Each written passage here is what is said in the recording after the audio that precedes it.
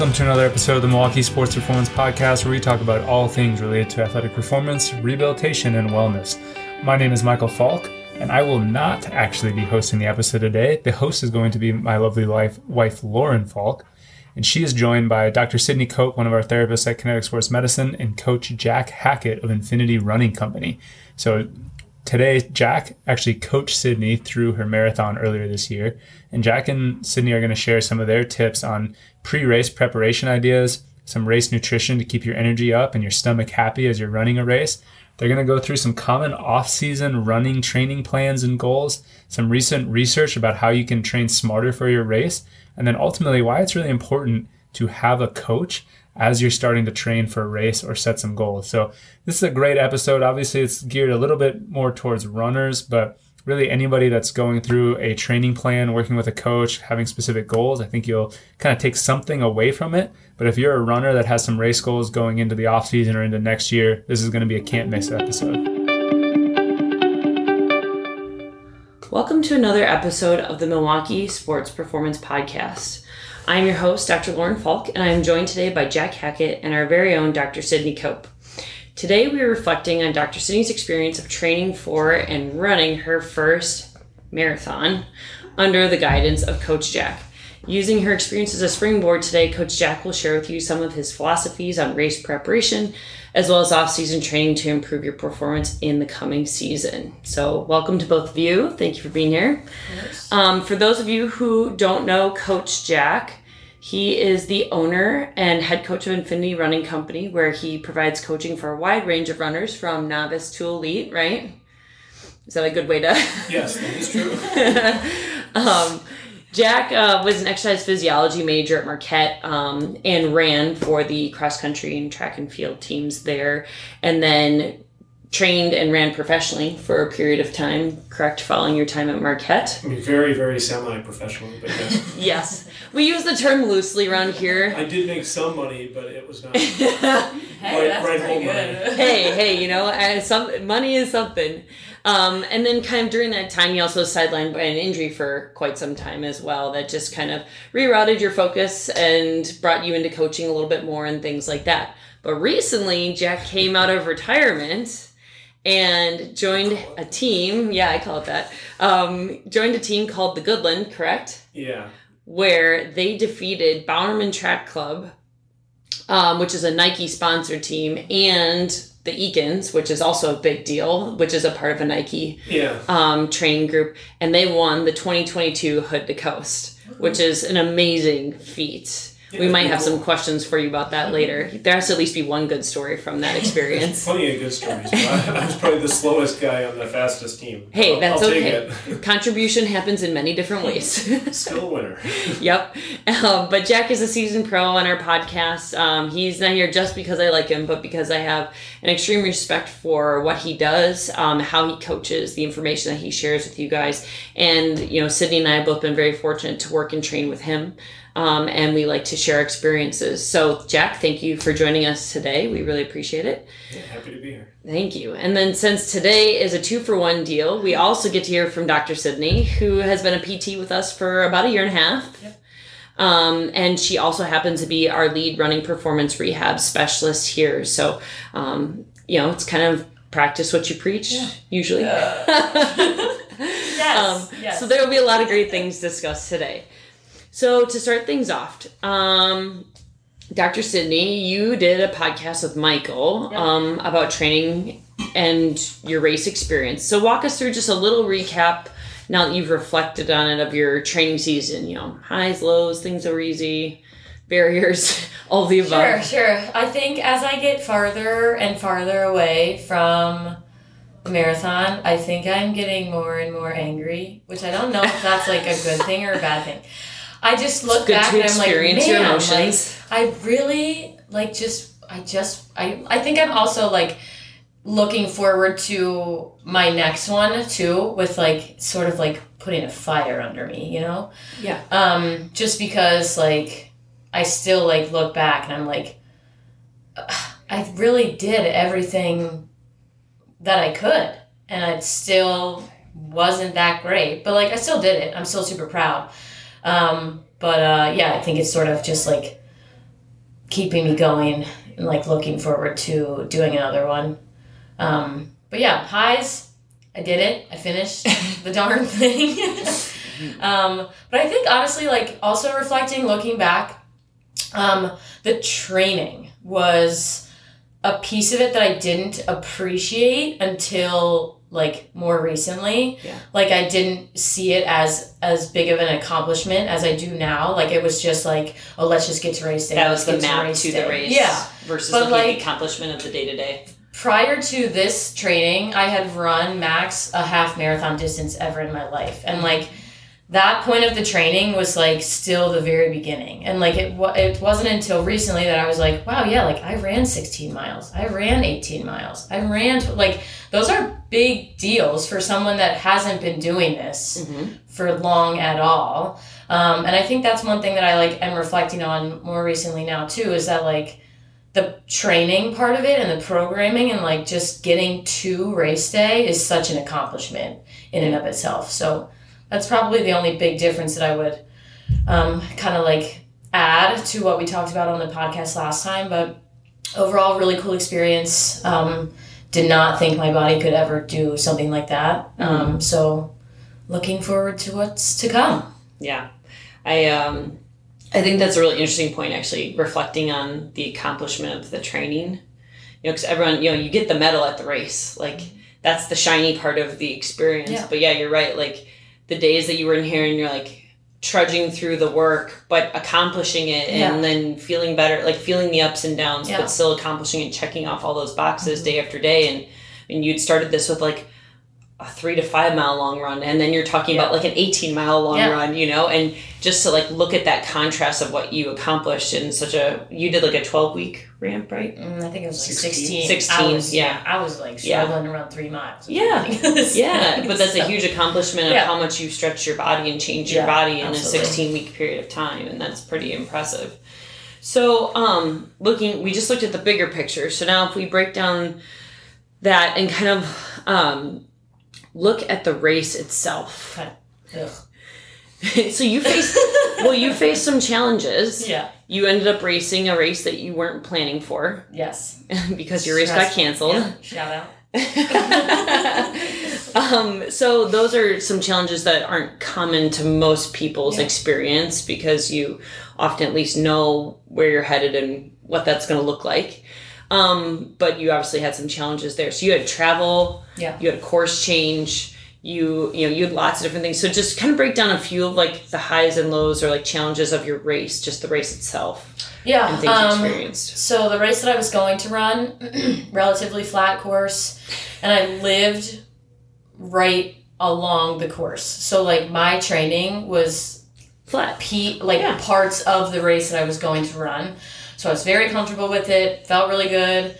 And then all of a sudden, I'm like running this downhill race. I'm like, oh, cool, that's nice. Didn't really think anything of it until I got there and started running. Yeah. And then my quads freaked out and they were like, what are you doing to us? So Jack knows what that feels like too, but he was just running down a mountain. Yeah, I mean, that was much more admirable than mine. Like, no, come on, guys, like, get together. But you definitely experienced something that your body wasn't as used to. Yeah, and it was, like, frightening and, like, shocking and frustrating, just because it was something that I'd never experienced, and, like, genuinely thought that I did a good job with everything else, like fueling, nutrition, all that good stuff. So yeah, definitely threw me for a loop. Definitely the biggest low of the whole day, just because it really changed my race and the outcome of the race too. Mm-hmm. Absolutely. And I think your story is not the common one. Like we said, most people know where they're racing, what the race is going to be, and they're doing their best to prepare for it accordingly and things like that. But, so Jack kind of stepping out, and looking at this, and obviously Sydney's cramping was probably a little bit more than just regular, because she was being exposed to something she wasn't prepped for, and nothing that we could control for, because that's just when your race changes location at the very last minute. There's only so many things you could do. But maybe just kind of stepping back as if you're talking to a person who is facing challenges in their race and like preparing their body for their race and things like that. What are some piece of advice that you give to your clients of like, A, the travel, B, the physical preparation, C, like the preparation that goes on literally within the marathon itself to help your body sustain what's about to happen? Yeah, there's a lot to unpack. Yeah, sorry, that's a big question. Describe your entire job. Yeah. As far as like the race, like especially traveling to the race, like, I ended up actually doing the same race that Sydney did as well, where we were both going to be sleeping in our own beds that night. And we were both going to be, is just very familiar territory, and then having to switch real quick and run a completely different course was a little challenging. Yeah. It's probably the busiest day of my coaching career was that day that all that switched. But yeah, basically the preparation kind of piece of it, especially the traveling to other places, you try to make as many things as familiar as possible. Yeah. You try to set it up where it doesn't feel like a big change or anything like that. You want, nothing new on race day is something that kind of commonly hear thrown out, but you can make it so that even the experiences, even waking up and having breakfast at an earlier time than you normally would, you can practice doing that ahead with of long time. runs. You can practice that with a lot of different things. Yeah. So I think, you're just trying to get yourself ready for those kind of the challenges that you're going to face on race day. Yeah. For Sydney's case, the downhill aspect of it and the quads, I think part of it too is we joked that it was a couch to marathon plan, and obviously I think that was maybe where part of it has come from. I've beat myself up trying to figure out what exactly was it in training that led to this, because obviously I want to set you up to succeed, and you don't feel like you did completely.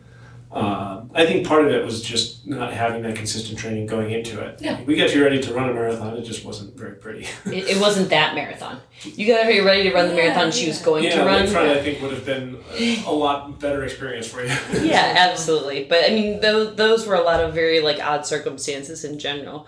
But and I know you learned this a lot as you were training too, was that fueling and preparation, and you felt the days that you didn't fuel well enough. Oh yeah. And I'm sure there's a lot of trial and error that has to go into it too, because your stomach gets a lot more sensitive as you're running, and everyone's got a different balance. But I think it's really interesting that I think people always a novice kind of looks at running of I throw my shoes on and I go. Mm-hmm. And really there's a lot of work that happens from the moment you start to the moment you stop, especially in a race or in your long run preparation or all this stuff. It's not like you're just throwing your shoes on and go. And so, Jack, you were talking about this, about there's been some nutritional guidelines that have kind of recently shifted over how to properly fuel your body for these longer, more strenuous situations. Things have definitely evolved really quickly on the nutrition front, especially in the last, 5-ish years. Basically, when Kipchoge went to go break 2 hours the first time in the marathon is when a whole host of this research came out from that group, which usually is pretty secretive, so it's kind of fun to get to look at the nuts and bolts of how they were doing this. But they were essentially finding that the old guidelines were essentially 100 calories an hour, so about 1 gel every hour of running. Okay. But what they found with these kind of runners was that they wanted actually closer to 100 grams of carbs an hour, which is closer to 400 calories of just carbs. So basically quadrupling the amount of calories that you were taking in from what it used to be. The big challenge has always been the GI distress that came with that. Right. So there's been some new products out, things like Morton Gel, it's a hydrogel. So they use pectin and alginate to kind of create this barrier that protects the carbohydrates from essentially the acidity in your stomach. So it doesn't spike up your stomach. It then releases in the small intestine. Similar idea with Scratch has something called Superfuel that uses these cluster dextrins that kind of get around some of the systems that create the distress in our stomach. Yeah. So you're able to get these kind of crazy amount of carbohydrates in without the upset kind of nature of your stomach. Yeah. And that's been a huge kind of boon as far as especially reducing the amount of fatigue that you feel at the end, or at least reducing the kind of fall off that you have. We talked a little bit about preparation and the nutrition kind of side of it. I've got a client now that he's run Olympic trials type times in the past, but has really struggled lately. And he never feels before he runs. And it's part of why you're doing that is to get your stomach used to it, sure, but also your body and just how it uses the fuel sources and like how it looks. Like its operating conditions, you just want to get it as close to race day as possible. Right. So especially on those long runs, those marathon pace workouts, those kind of days you're simulating the race, he wasn't kind of setting himself up to experience what race day was going to be like. Right. So it's more about, the whole system and how it's using fuel than it is just about, fueling, like putting gas in the tank. It's not, your car runs different when you have gas in versus not. It's not the best analogy, but No, I mean, yes, absolutely. Like I always tell people, like when we talk about performance nutrition or anything in general, like we always say something's better than nothing. A, of course, always. But B, like it needs to be specific to your needs, what you can tolerate and all that stuff. And for a while, especially if you're new to like marathons and fueling like this, it takes a lot of time for trial and error during your training, like using your training to say, okay, well, what gels will sit with my stomach? What won't? Like everyone's got a different sense of what works for them, and like you're saying, you literally have to use like those long run days as your practice and your exposure, and your body has to get used to using that fuel. Throwing it in there on race day as like a surprise to the system is not going to usually end well or work to your advantage. The body likes to gain exposure and habit and build, like, and just for you too, like I feel like sometimes like your mental confidence of like, I'm going to take this thing, I'm going to eat it. Never had it before. I pray to God my stomach doesn't get sick. Like, no one wants those extra thoughts on race day, too. You want to know, hey, I've used these things for the last 3 months, and my stomach does great on them, and I feel good. So, like, I always encourage people to do those trials well in advance and, like, know your stomach. Know what your pre-race breakfast is. Know what your fueling is. Know what your post-race fueling is that will sit well with you, because everyone's different in terms of what they can tolerate and things like that. So it's I will say that Maurten, so Maurten, that gel is actually, there's some studies that have proven that it digests easier, that causes less GI distress than a lot of other products out there. Yeah, that's great to know, because I do a test. Yeah, that's what I use. Pretty much almost every athlete that I've coached, that's what I've steered them towards, just because, like I said, it's research backed, like it's proven, and of the literal hundreds of marathons my athletes have run, I don't think I've had anyone that's had GI distress while using that. That's great. And that's good to know, and that these things are newer and obviously well backed by science, and good for the novice person to know that those things exist, because they may not know the difference from one gel to the other. Yeah, it is more expensive, but it, at least in my experience, that's what I've used a lot too. It definitely seems to work. That's great. Good to know. Noted. So shifting back, Sydney, you had commented about, now that you've reflected on your race and your experience looking at this upcoming season. So kind of as a result, what are some of the goals that you have for your off season? Off season. Okay. Well, I have been lifting a lot more regularly now, which I love. I'm someone that goes through like big shifts in like how I work out, because I get bored very easily. That's just a Sydney problem. But so I go through these waves where I'm like, oh, I love to run. Then I'm like, oh, I don't really love running. And then I love lifting.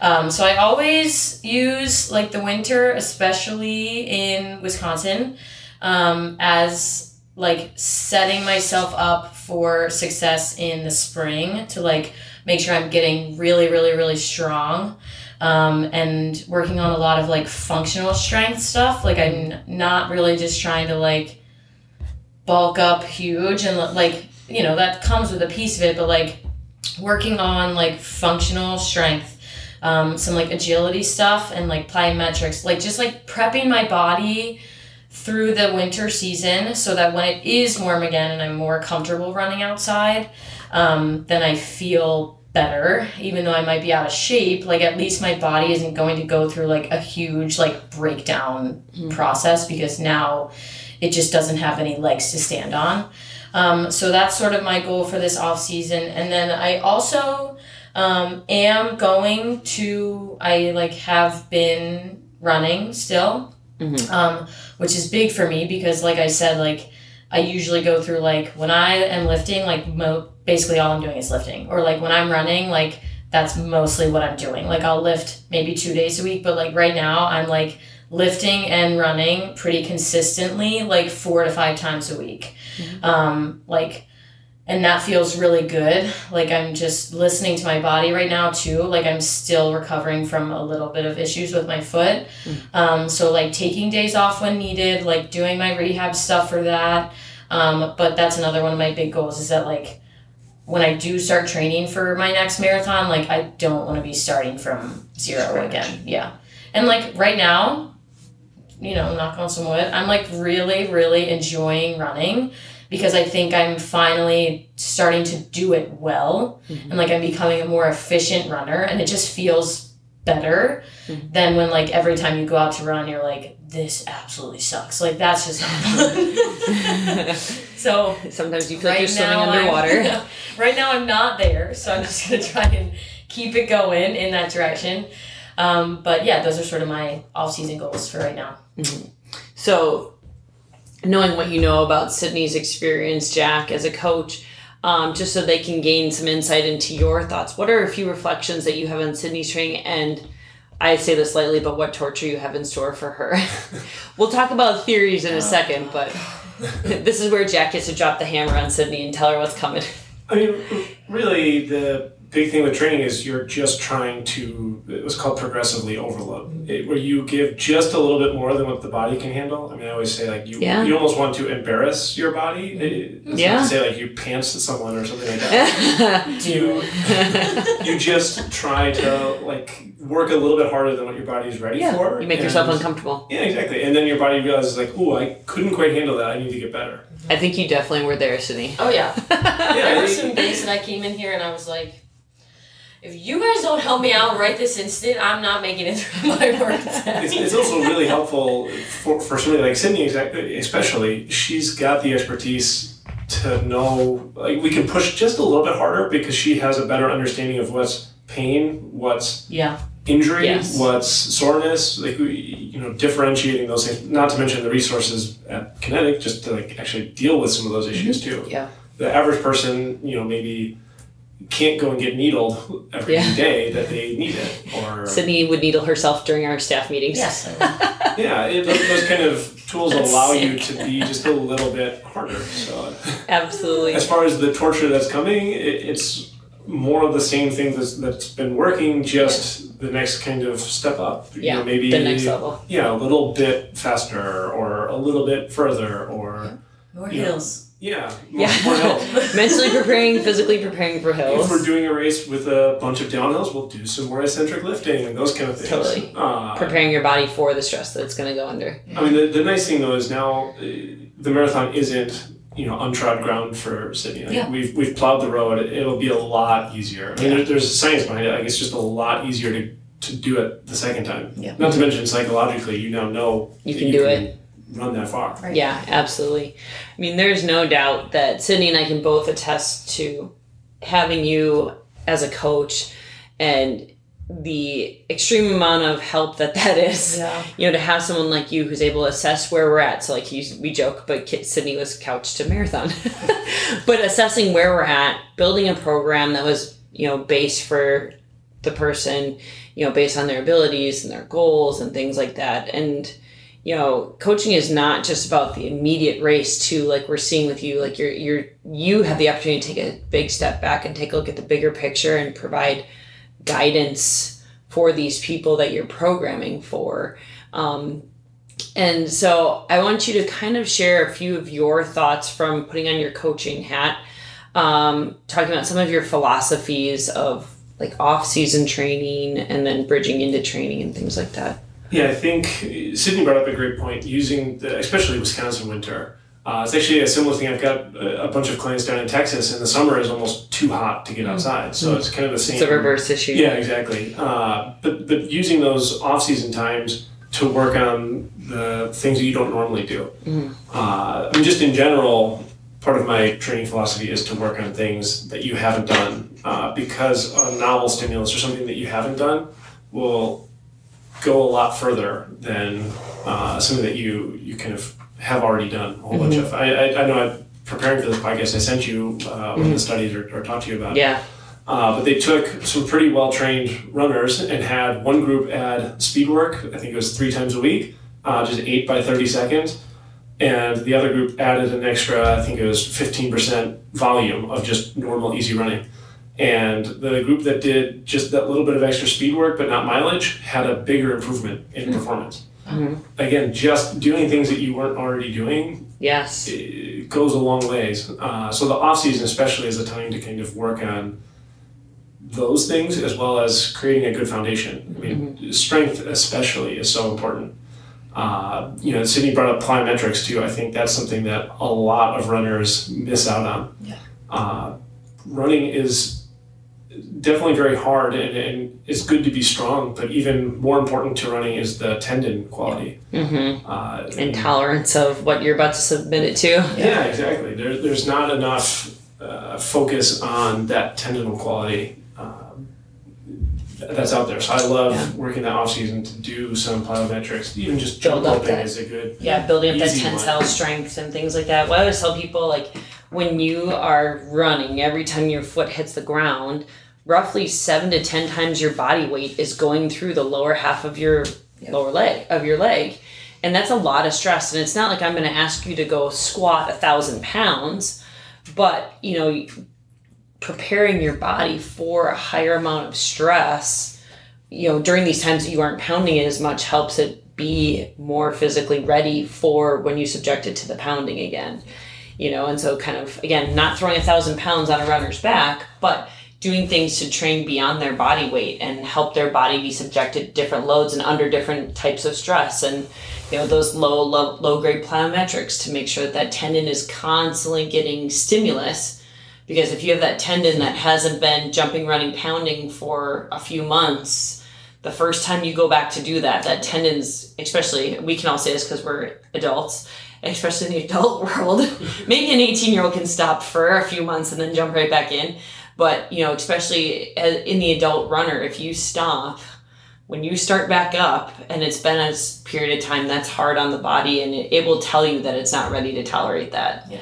So using that preparation, I'm 4 weeks into training with Jack for 10K, and I can personally attest to adding the sprints, because you've done that where you've kind of undulated the different speeds that we work at and adding some sprints in at the end. And I really struggle with long distances, so I'm trying to use this time to reappreciate them.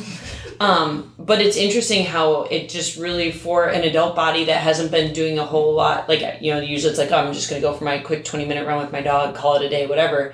But by introducing these different speeds, it helps me realize that I have these different gears again. And I think you're right. Like, even though this is still just the beginning, like, after having added in these different paces and things like that, like, my long run felt easy all of a sudden. And you're like, where is this coming from? Like, the science is actually kind of starting to play itself out a little bit, that, like, kind of putting that body into that uncomfortable space. Now it makes that middle zone of that consistent pace feel a lot easier. Yeah, especially just the neuromuscular connection too. By doing some of those sprints, part of the science is essentially you start to activate some muscles that were only being used for, the hardest of your hard activities. But once they actually get used for something, like those sprints, they kind of almost, quote unquote, wake up, so that you start to realize that you can use them even for that easier long run. As some other muscles fatigue, those other muscles can start kind of pulling their weight. Absolutely. So there's a reason that you do that. It's not just about running faster. It makes running longer or running more tired easier, because you have more muscle fibers you can call on. Absolutely. No, it's very interesting how it can start to change the way your body feels in your runs. Yeah. I think Sydney and I can both speak to this about just the overall benefits of having a coach. We're talking about this bigger picture, but outside of that fact, like, I joke, but, like, I feel the peer pressure. Like, the other day it was really cold and I was like, I just don't want to let Jack down that if I don't do this run. But it made me get it done, even though I know you'd never really be mad at me, because we have a flexible schedule. But, the accountability side is so huge, especially as, like, an adult. I mean, we're recreational runners. Sydney and I are not winning any money. Nope. Last place, maybe. Yeah. But there's some races that do that. Yeah, that's true. wow. Maybe that should be a goal. I need to do that kidding, race. Totally kidding. That'll drive me insane. So I think that there's just a lot of benefits to having that support system, even as a recreational runner. Obviously, as an elite person, there's so much more science that you get to put to it and stuff like that. But from the novice to the elite runner, there are just so many benefits to having a coach. And what we're like, Sydney, kind of reflecting on, because you've like gone and just kind of tried to run on your own. Yeah. And now you've had Jack providing the structure for you. What were some of your things that you've noticed about like the benefits of having a coach throughout that process for you? Injuries. Okay. I mean, honestly, like from a runner that literally Googled how to run half marathon. And then I just followed the plan. Stupid schedule that it was just like Monday, run this. Tuesday, run that kind of a thing. I like the first half marathon that I ran, that's what I did. So slow. I mean, I was like so slow. I was so unprepared. And by the time I got to race day, I was exhausted because this thing had me running every single day with like maybe an off day or like a easy walk or something. But like it was not catered to what I needed or what I think as a, sports medicine healthcare provider that works with a lot of runners. It was just not, it wasn't a good program. And unfortunately, as somebody that does treat a lot of runners, this is what a lot of the athletes do that end up in here seeing me. They Google marathon training program and they follow that, and then their body poops out on them, 6 weeks in, and they end up in here because they're not lifting, they're not taking days off, they're not like altering the amount that they're running, like they're just pushing, and they get hurt. So from my aspect, as going through it myself, from the half marathons that I ran doing that, and the one that I did like while I was training for this marathon, night and day. I mean, that half marathon felt easy.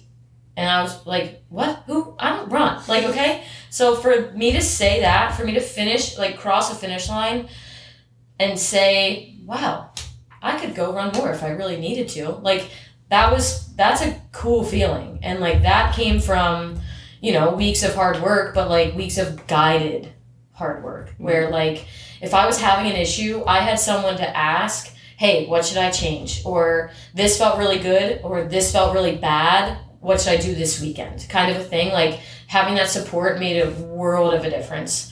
And again, like treating athletes that are training for longer distances, having them be coached versus just Googling whatever program, like it really does make a big difference on like longevity too, I think. Yeah. And I think it's, what I hear you saying is it was interactive. Yeah. The whole time. And it probably gives you... It was a lot of support, too. It probably helped you understand a little bit more of what you were doing and why. Or, like, especially if you're saying, hey, I'm not feeling good, what should I do? And he says, okay, well, we're going to adjust your run and do X. Like, It helps you understand adjustments that can be made. I think it's actually also good to know adjustments can be made. Yes. And you're still going to feel successful. Because often on those pre-print out programs, you feel like, I'm not going to be able to cross that finish line if I don't do this plan, and... Jack can speak to it. There are a lot of changes that occur in training. Like we lay out a plan, but much like everything in life, even with rehab and everything, there's a general skeleton of what is likely to happen. Yeah. But there are a lot of bumps and hurdles and changes and all the above that happens from point A to point B in order to cross the line at the end, And so I think when people are just tied to a very linear experience, they don't get the benefit of that interactive piece of understanding why, understanding it's okay. Like if you're telling Jack, I have zero gas in the tank, I can't do this thing. He goes, it's okay. This is what I need you to do. And this is how we're going to do it. And, things like that, it just changes a lot. And it, and it gave you, like you were running how many days a week on the Google plan, for lack of a better term? 4 or 5? 4, I think. And 2 of them were like recovery runs with like some strides at the end, and then I would do a speed work, and then I would have a long run, and then I would have like an optional day, which honestly I rarely ever did, but it was optional, so I took that to heart. But like here, you had a plan that was catered to the fact that you are a working professional. You were going to be doing other things outside of running because you still had to lift and attend to those needs. Like you had a plan that fit your injury history, your work schedule. Like being an adult and training is not the easiest thing because it's not your primary job. Yeah. If we could all be Olympic athletes and just this be our focus, that'd be lovely. But for the other 99.999% of the world who are not those people, we need something that's going to fit, not something that we are trying to shoehorn our life around. Yeah. Because I think that that's also when you're less likely to be successful at doing it. We always say here, like, I could write you the best plan in the whole wide world, but if it doesn't work for you and you're not going to get it done, then it wasn't the best plan. Yep. And so I think that that's a big part of having that guidance and things like that. So Jack, obviously you are a coach, but you also train too. But from your perspective, and I'm sure you've really had the opportunity to look back at everyone you've worked with, and I know you read deep into the research as well. What are the benefits of having a running coach? Yeah, I appreciate the sponsored segment. Obviously, listen to this with We're not being paid for this, by the way. This is all genuine in nature. Basically, having a coach provides that accountability that you talked about. I mean, it helps so much. There's a big piece of it for that. I have found a lot of athletes, maybe enjoy is the wrong word, but thrive with that. Yeah. Also, just unloading the work of that mentally. Like I've spent most of my life, like I read scientific journals for fun. We're glad you do. Yeah, and if you don't want to do that and like keep up to date with all the newest science, like the nutrition that we talked about, having a coach kind of do all of that thinking for you takes a lot of that mental strain off of yourself. You can find a good Google plan, or like you can buy some of the better books that are out there and learn some of the training principles and how to apply them and shift the schedule around to make it work for you. That's obviously what I'm there to do, right? So that you don't have to think about it. You filter it for us. Especially as a working professional, you don't have time to, subscribe to the American Journal of Sports Medicine and read through that. So that's part of what a coach can bring for you. But also even just looking at some of the literature, there's an awesome study that just came out a few weeks ago, looking at basically a coached athlete versus a pre-prescribed athlete. So people that followed the Google plan versus people that trimmed days or pushed further based on, they were looking at heart rate variability and resting heart rate. But the group that was actually coached and modulated the plan or made alterations to the plan improved. It was a 10K and they improved something like 1 minute and 12 seconds versus it was something like 30-second improvement on the preordained plan. So having that coach can make a significant difference in time, totally, as well, or just performance. But I think too, the enjoyment side of it is a big piece as well, or the injury side. Dr. Sidney kind of talked about. That's one of my main goals.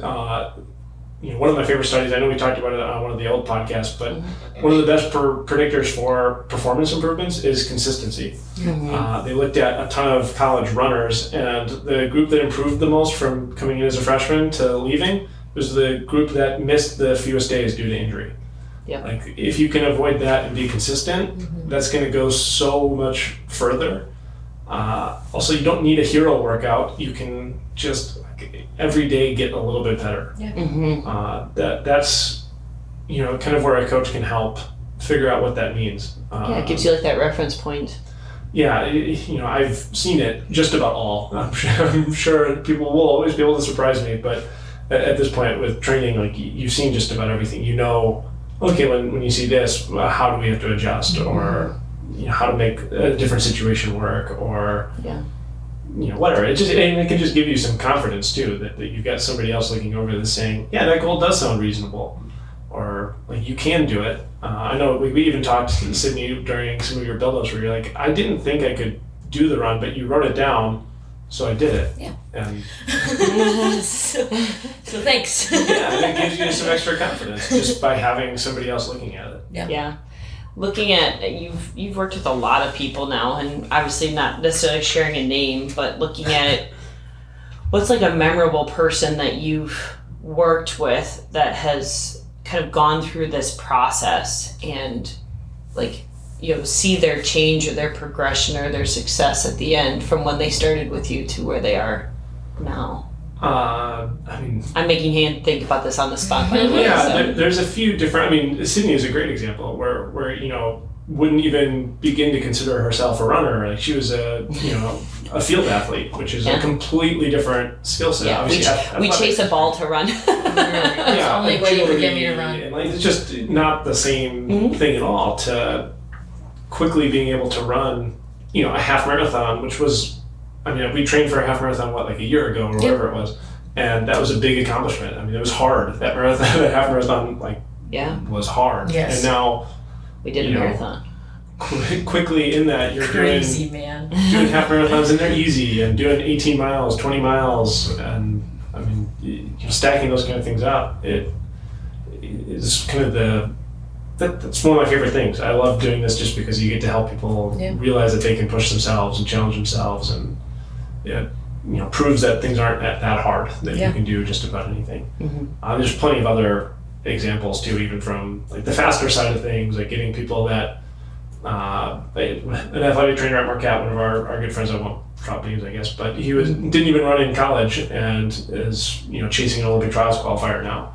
It's pretty wild. Consistently stacking 80, 90, 100-mile weeks back to back to back, running 20 plus miles every single week, and he's a dad and a professional and still training. It's impressive. I've got a world of respect for that athlete, and I've been working with him now for 2 years or so. And it's been so much fun to see that transformation. Absolutely. No, and that's the thing is, you apply the science to so many different body types and so many different abilities, and it's the cool thing. We're all human. A lot of the same principles apply, whether you're running 11-minute miles, 12-minute miles, or 6-minute miles, 5-minute miles. It's the same fundamental ideas. You just probably, that 11-minute miler has a lot more low-hanging fruit that you can start with. Right. It's easier to get better at the start of your journey versus at the end.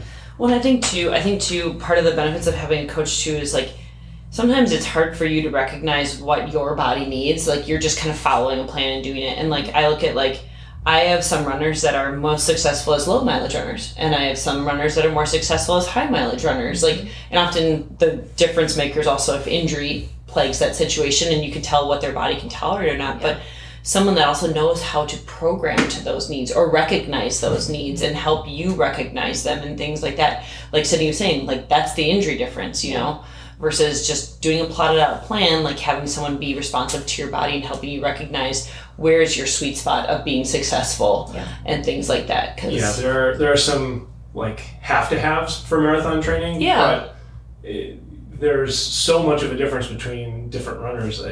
It's always interesting because a lot of training plans are always sold as this is the 40-mile per week plan, or this is the 60-mile per week plan, or what.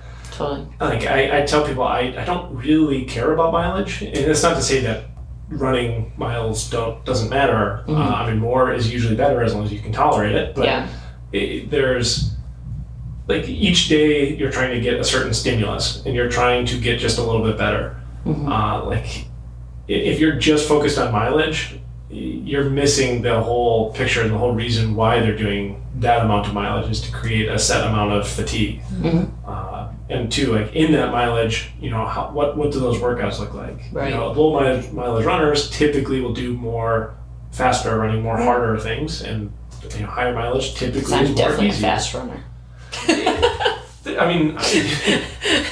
Just that there's a lot more nuance that goes into it than just mileage. Absolutely. And that always, irritates. It's a pet peeve when it's just how many miles should I run for a marathon? Right. Well, it depends a lot.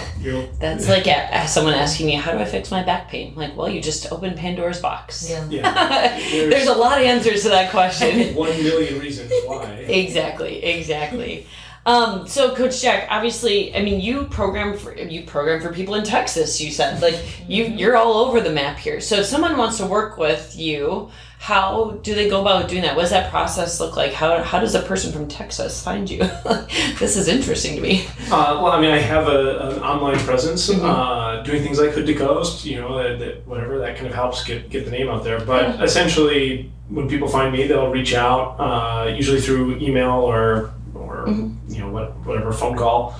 And then we set up a time to talk, to meet, go over like an initial evaluation, even if somebody's 1,000 miles away. Thank you, Zoom. Yeah. The pandemic has been good for a few things, including people being a lot more comfortable with technology. FaceTime or Zoom or Google, whatever. Yeah. But then do like a very, stunted version of a functional movement screening. Yeah.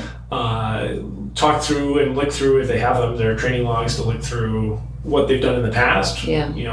Just talking to them about what they've liked, what they've enjoyed, what they've done that's worked, what they haven't. What they haven't done too is usually the most important things. Yeah, I've never strength trained a day in my life. Yeah, maybe that's a piece that they were missing. Yeah, exactly. Or like, I just always run far. Like every day is 8 miles. Well, okay, there's a lot that we can kind of get from that. Yeah, absolutely. Injury history is a big piece of it then too. And then kind of figure out from there, here's where you are, more or less. Talk to them about their goals, figure out where you want to be, and we start to try and bridge that gap. Yeah. There's a lot that goes into that, but that's the simplest kind of distillation of it. Yeah. No, that's awesome. So they can find you online? Yeah, so find me at infinityrunco.com, Instagram at infinityrunco. And you post, you have a lot of great blogs. I have a lot of this information out there and stuff like that. And so like if you want to kind of get these little tidbits that Jack is sharing today, he has a lot of those great piece of information out there, and he helps digest the big stuff to make it easier for the rest of us to understand. Yeah, I try for the most part to write some of those more complex things in a somewhat approachable manner. Absolutely. And so please check it out. Yeah, absolutely. And like we value Coach Jack very much here. We personally train with him, but professionally we utilize him a lot, especially treating our athletes who are returning from injury. Because he is a very important bridge from that rehabilitation process, working back into building that dosing of that stimulus and getting them back to being successful and, taking them from that point and going beyond. So we truly value his support for our patients and pushing us through our own races, but we really do value him. So thank you both to Jack for being here and sharing some of this new knowledge and things like that and perspectives from the coaching standpoint. And to Sydney, thank you for sharing your experiences and reflections of your training as well as your time working with Coach Jack. And thank you both for sharing your insights throughout this whole process. So thank you all for joining us today for our podcast. We hope you enjoyed it. I had a blast. And we hope that you join us again for another episode on the Milwaukee Sports Performance Podcast. Hey, Dr. Michael here. I want to say a sincere thank you for taking the time to listen to that episode. I hope you got a lot out of it. Dr. Brett, Lauren, and I are all extremely passionate about this podcast and trying to use it to help share high-quality, factual information and debunk some of the common myths and misconceptions that we see around athletic performance and rehabilitation. If you have a minute, we would sincerely appreciate you taking the time to leave a rating and review on iTunes or sharing this podcast with a teammate, coach, or colleague who you think may benefit. We want as many people to be able to hear and listen to this information as possible. Lastly, if you are on social media, head over to our page at MKE Sports Podcast or at kinetic_SMP to follow us so that you get all the latest information. We love to engage, so leave a comment on this podcast, tell us what you learned, or feel free to ask us a question. We sincerely appreciate all of the support, and we look forward to seeing you guys on the next episode.